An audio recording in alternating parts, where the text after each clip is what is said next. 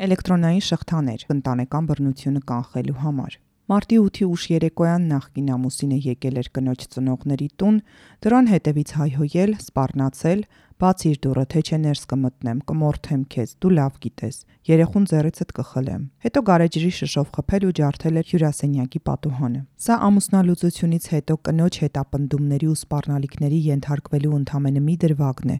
որը վերցված է 2022 թվականի նոյեմբերի 17-ին ընդունված առաջին ատյանի դատավճռից։ Դատարանում Սուսաննան, անունը փոխված է, ցուցմունք է տվել, որ ամուսինը հարբեցող է եղել, հաճախ վեճեր են եղել ու իրեն ծեծել է։ Ի վերջո, դիմել է դատարան, ամուսնալուծվել են։ Երեխաների հետ տեղափոխվել է հայրական տուն։ 15 օր անց, երբ նախկին ամուսինը եկել է բռունցքներով խփել դռանն ու հայհոյել, սպառնացել, սպանել, դիմել է ոստիկանություն։ Այդ սպառնալիքներն իրական է համարել, քանի որ նախկին ամուսինը դատապարտված է եղել դանակահարության համար։ Ոստիկանության աշխատակիցն անհետաձգելի միջամտության որոշում է ընդունել 100 մետր շառավղով 20 օր հեռու մնալ կնոջից։ Սակայն բացի այն, որ սպառնալիքներով ու հայհոյանքներով հաղորդագրություններ է ուղարկել, նաև պարբերաբար Սուսաննայի հայրական տուն է գնացել, ծեծել նրան, հարվածել նրա ծնողներին, տան ապակիներն ու բակի ծաղկամանները ջարդել, նույնիսկ ավտոմեքենան վարել է նրա ուղղությամբ։ Կինը դատարանում պատմել է, որ որոշ դեպքերում նույնիսկ ամաչել է ոստիկանություն դիմել, քանի որ եղել են օրեր, որ 2-3 անգամ զանգահարած է եղել։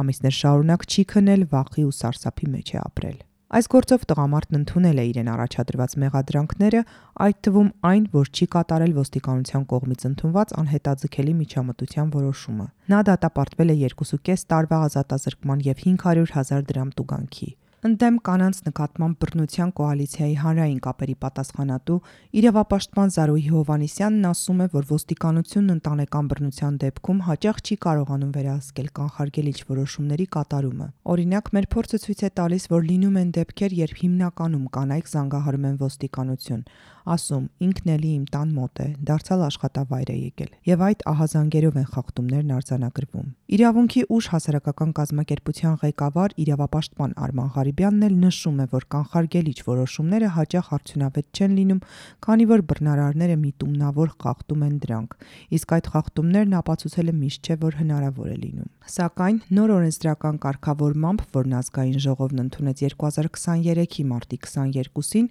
նախատեսվում է էլեկտրոնային սարքերի, ձեռնաշղթաների ներդրում։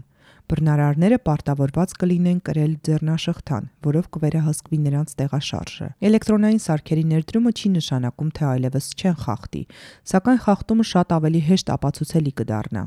Այնինչ հիմա իրավապահները բռնության զոհից են պահանջում ապացույցներ ներկայացնել, որ բռնարարը մոտեցել է իրեն, ասում է Ղարիբյանը։ Կանխարգելիչ որոշումները։ Ընտանիքում բռնության կանխարգելման, ընտանիքում բռնության ենթարկված անձանց պաշտպանության և ընտանիքում համերաշխության վերականգնման մասին օրենքով կանխարգելիչ 3 տիպի որոշում է սահմանվում։ Նախազգուշացման որոշումն ընդունվում է ոստիկանության ծառայողի կողմից, երբ ընտանիքում բռնության դեպքը ոստիկանությունը հայտնաբերել է առաջին անգամ, արարքը հանցակազմի հատկանիշներ չունի և անհետաձգելի միջամտության հիմքեր չկան։ Անհետաձգելի միջամտության որոշումն ընդունում է ոստիկանության իրավասու ծառայողը, երբ կա հիմնավոր ենթադրություն, որ ընտանիքի մի անդամը մյուսի հանդեպ կարող է կրկնել կամ շարունակել բռնությունը։ Այս որոշման առավելագույն ժամկետը 20 օրն է։ Բացի այլ սահմանափակումները, որոշումը կարող է հարկադրել բռնարարին անհապաղ հեռանալ բռնության ենթարկվածի տարածքից և չվերադառնալ մինչև սահմանված ժամկետը, չայցելել նրան ու նրա խնամքի տակ եղող անձանց, օրինակ, երեխաներին կամ տարեց ծնողներին, բնակության, աշխատանքի, ուսման, հանգստի կամ այլ վայրեր, սահմանել հեռավորության չափ նրանց չմոտենալու համար։ Պաշտպանական որոշումն ընդունվում է դատարանի կողմից բռնության ենթարկվածի և նրա խնամքի տակ եղող անձանց պաշտպանելու և ընտանիքում բռնության նոր դրսևորումները կանխարգելելու նպատակով։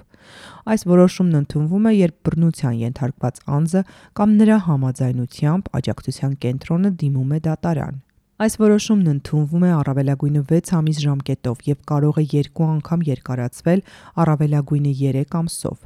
Այս դեպքում ևս, բացի այլ սահմանափակումները, բռնարարը կարող է հարկադրվել անհապաղ հեռանալ բռնության ենթարկվածի տարածքից և չվերադառնալ մինչև սահմանված ժամկետը, չայցելել նրան ու նրա խնամքի տակ եղող անձանց բնակության, աշխատանքի, ուսման, հանգստի կամ այլ վայրեր, սահմանվում է հեռավորության չափ նրանց չմոտենալու համար։ Անհետաձգելի միջամտության եւ պաշտպանական որոշումները խախտելը համարվում է հանցագործություն։ Քրեական օրենսգրքի 508-րդ հոդվածի համաձայն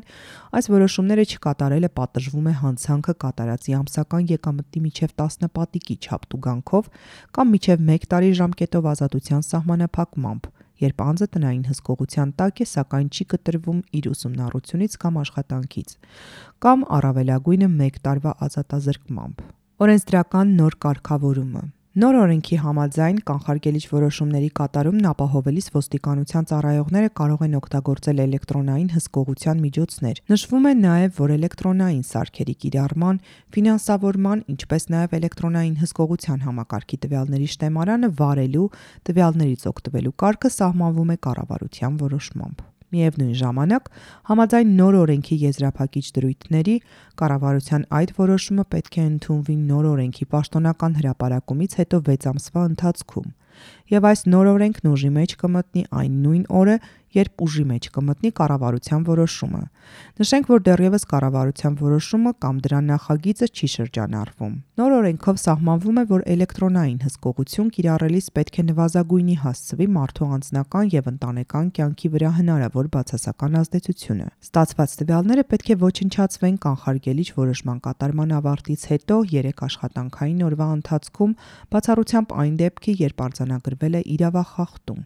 Այս դեպքում տվյալները պահվում են մինչև իրավախախտման դեպքի քննության կամ ծառայողական քննության ավարտը։ Ցուցանիշներ եւ միջազգային փորձ։ Ներքին գործերի նախարարության տվյալներով 2022-ի ընթացքում ստացվել է ընտանեկան բռնության 1547 հաղորդում։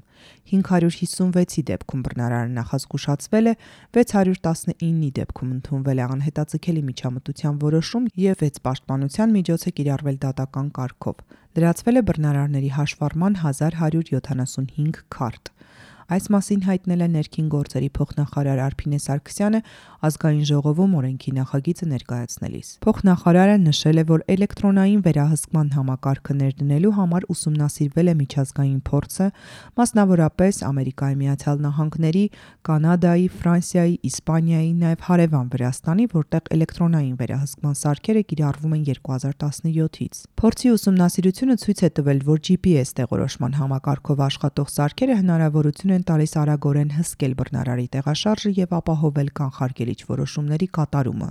կանխել բռնության հետագա դեպքերը։ Սարգսյանը նշել է, որ համակարգի ներդրման համար նախատեսվում է ձեռք բերել 200 էլեկտրոնային ձեռնաշղթայի հավաքածու,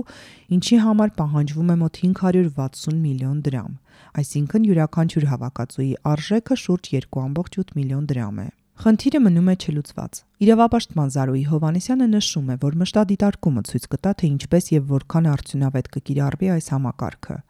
Բայց այստեղ կարևորն այն է, որ ընտանեկան բռնության դեմ մեկ քայլով չէ, որ կարող է պայքարել, այլ շղթայական, համընդհանուր փոփոխություններ են պետք։ Եթե մի օղակում ունենք ձեռքբերում, մյուսում ոչ, ապա ընդհանուր առաջընթաց չի լինի։ Նշում է Հովհաննիսյանը հավելելով, որ ներկայումս կանխարգելիչ որոշումներին վերաբերող գործեր քննող դատավորներին վերապատրաստելու առաջնահերթ խնդիր կա, որպեսզի զգայուն լինեն դատական ակտեր ընդունելիս։ Հովհաննիսյանն օրինակ է բերում դեպքեր, երբ բռնարարը դիմում է դատարան, պահանջելով վերացնել իր հանդեպ կիրառված անհետաձգելի միջամտության որոշումը, եւ դատարանը բավարարում է այն, հիմնավորելով, որ ոստիկանության աշխատակիցը հավասարապես չի լսել նրան ու բռնության ենթարկվածին։